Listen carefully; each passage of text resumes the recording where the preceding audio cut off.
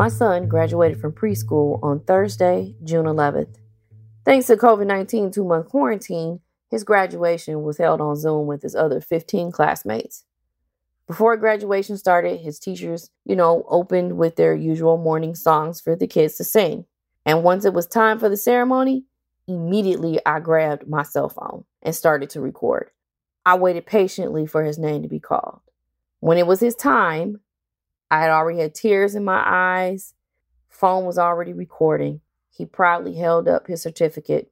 His teachers and the aides immediately congratulated him. They told him how proud they were of him, how smart he was, how much they loved his laugh, his vocabulary, how well he was going to do in kindergarten.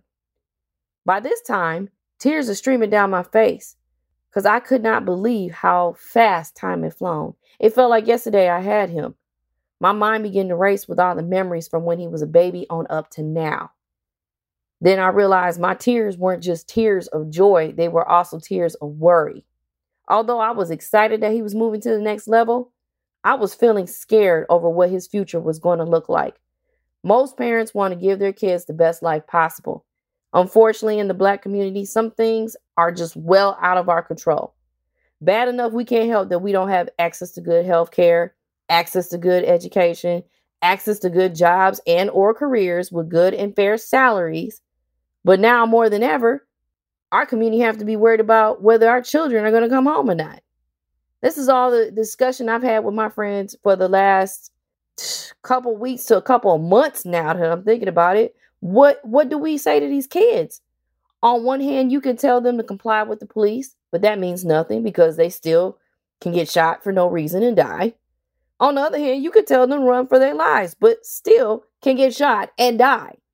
Thank God for technology because these cell phones are telling the world the truth that we have always known. I'm grateful to the Black Lives Matter movement. Thanks to all the protests we've seen over the death of George Floyd, Breonna Taylor, Ahmaud Arbery, and so many others, we are finally seeing some changes. Folks are forced to see what our experience of this country has been for so long. Folks can see that as a community, Blacks are tired of being third-class citizens and we want equal rights. However, will that be enough? Will there be true change in our system that will last?